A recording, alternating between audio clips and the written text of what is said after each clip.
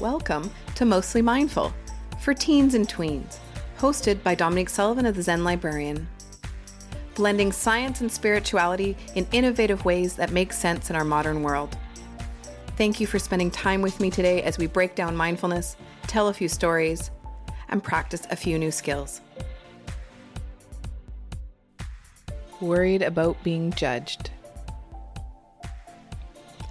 And welcome to today's episode. Friendships are super tricky, and being judged from others is a serious worry, and sometimes it can turn into a bit of a phobia or a fear or a giant stress. You know, a lot of teens and tweens, they have a hard time getting up in front of other people and presenting or telling their friend that it's not okay what they did. You know, standing up for yourself takes a ton of vulnerability and courage, and that takes a lot of guts. So today we're really going to talk about what do we do when we're worried about being judged from others. And we're just going to talk about a little bit of friendship stuff in the mindful zone. So how do we mindfully approach relationships and connection with others?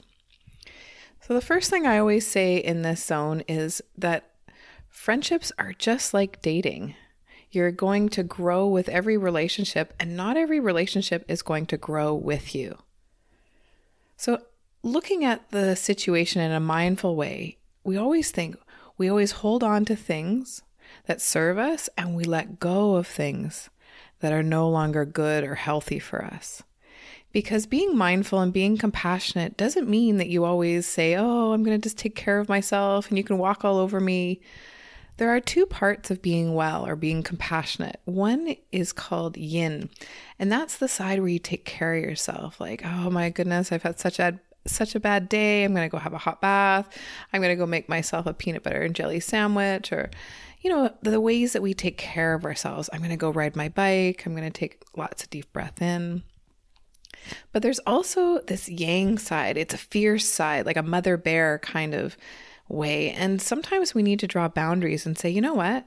You are not good for me. This situation isn't good for me. I need to let this go. This is no longer serving me. And sometimes we have to be fierce in our courage and also to protect ourselves. So being mindful, being compassionate means both being soft, yin, and yang, saying, get the heck out of here. You're bothering me. Like, you're really being a jerk. And so you have to be able to find that space inside yourself and find that courage to be able to give yourself soothing moments and also to move forward and to see, well, when do I need to tell this person to back up and draw a boundary? And that's something what we do in the mindful communities. We need to sit with what is, right? And often we talk about the betrayals in life. In friendships, sometimes friendships move on. I had somebody write to me and explain that their friend had gone to a different school based on a talent that they had. And I just want to take a moment and respond to this email because I hear you. It feels like a betrayal, like your friend has moved on or left you behind or doesn't really think about you, right? And that hurts. It sucks. So when we sit with these uncomfortable feelings, and, you know, we have to give ourselves yin first because, it hurts, right? So you take a moment and you're like, oh, this is a moment of suffering. This really hurts right now. My friends seem to have moved on and I feel like I left behind. And then we want to tell ourselves compassionately, like, you know what? Friendships are like dating and not every friendship is going to grow. And sometimes our friendships are in for a short time and there's a pause and they come back. And sometimes they're not with us for a long time. And we have to come to terms sometimes with these changes in relationships. And sometimes that's part of life. What I would say to the person who emailed me this question is that it's way harder to be left behind when your friend moves to another town or another place or another school. It's new, it's exciting, it's fresh, right? And you're at home looking at the same walls. And I just want to take a moment when you're the person left behind in a friendship, it hurts a little bit more and there's a little bit more, you know, quote unquote work to do there. But sit with what is. Just because this has happened to you, your friend has moved to a different place, does not mean that you are a bad person. It doesn't mean that it's a reflection of you. Sometimes friendships are like puzzle pieces, and sometimes the puzzle pieces don't quite fit. And it's not your fault. It's not their fault.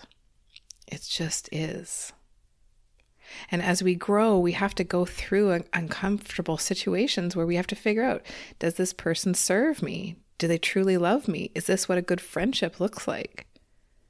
And sometimes the answer is yes, and you need to be courageous and ask them to hang out with you more. And sometimes the answer is no. And then you got to ask yourself, if they're not serving you or helping you move forward.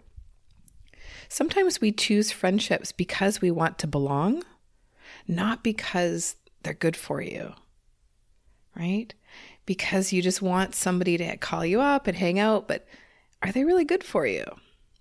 And these are difficult questions, absolutely. And just know that you're going to have different people come and go into your life.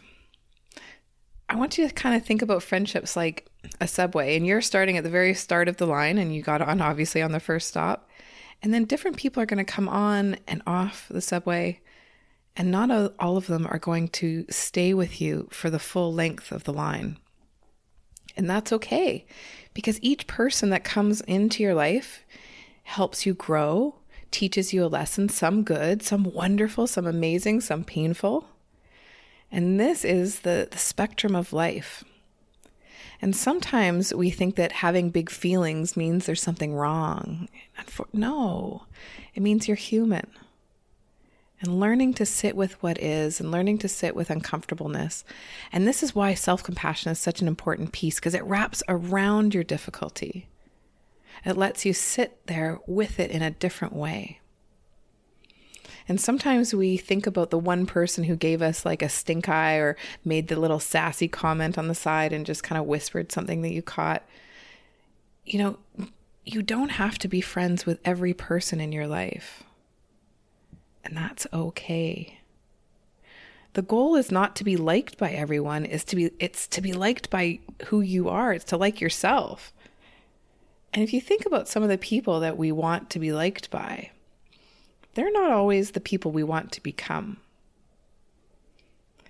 So if you do have somebody in your life that you are like, you know what, I find this person really interesting.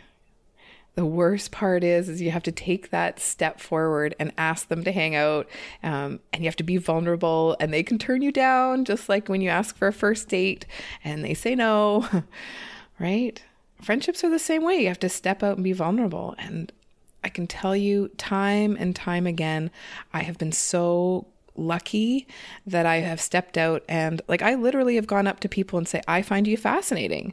Do you want to hang out?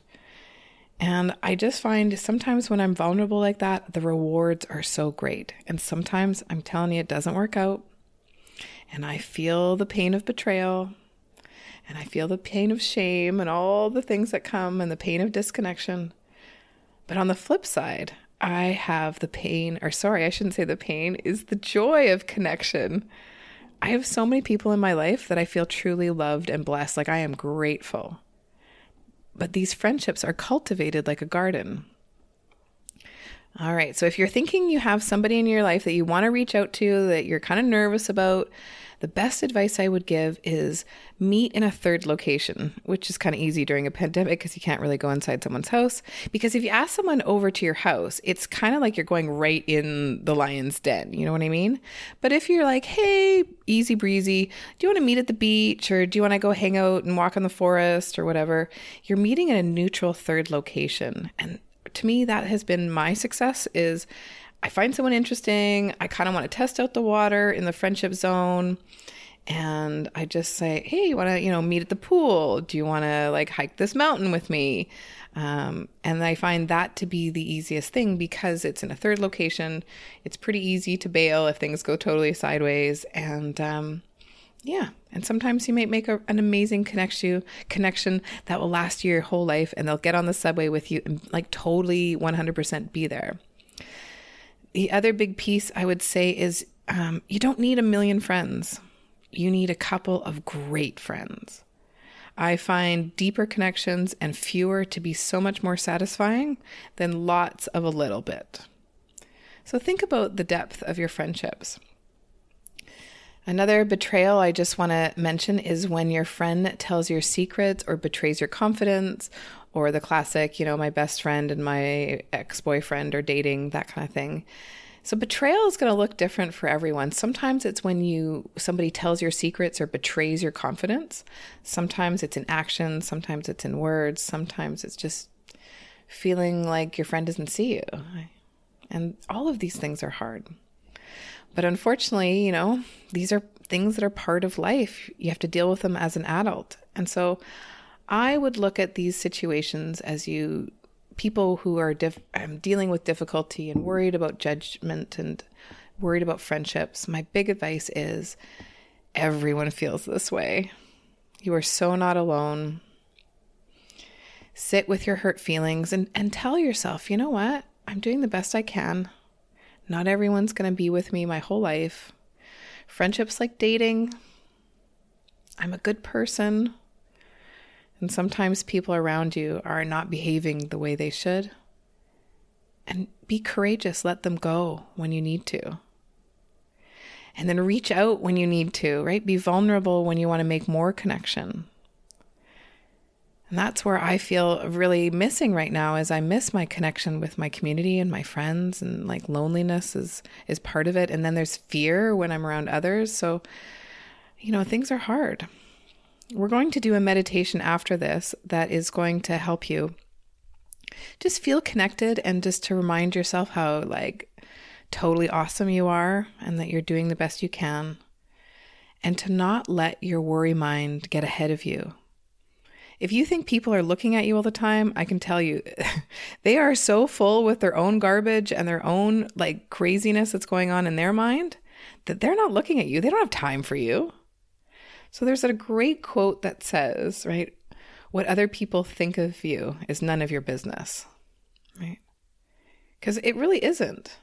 Your job is to be an awesome you.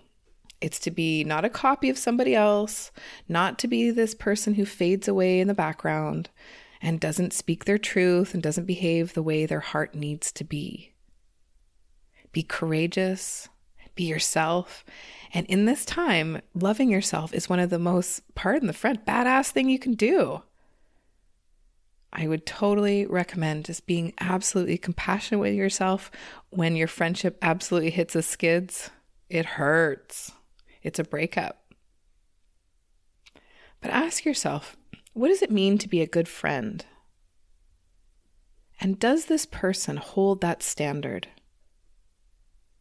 Be courageous to let them go, or be courageous and reach forward and stay connected. Right?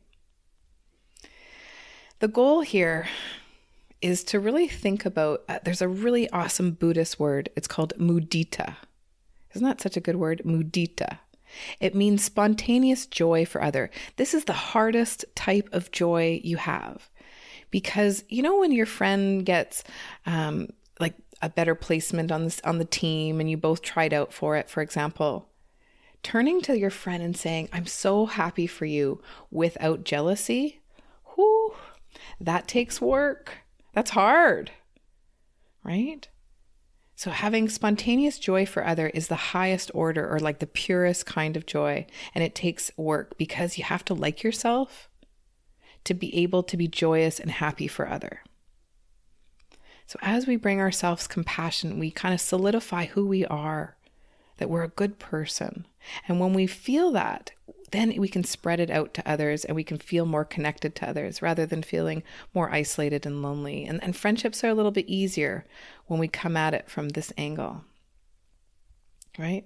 What other people think of you is none of your business. Always remembering that I am enough, just as you are. You do not need to change for anybody. You don't need to do anything. You are perfect as you are, just because you were born.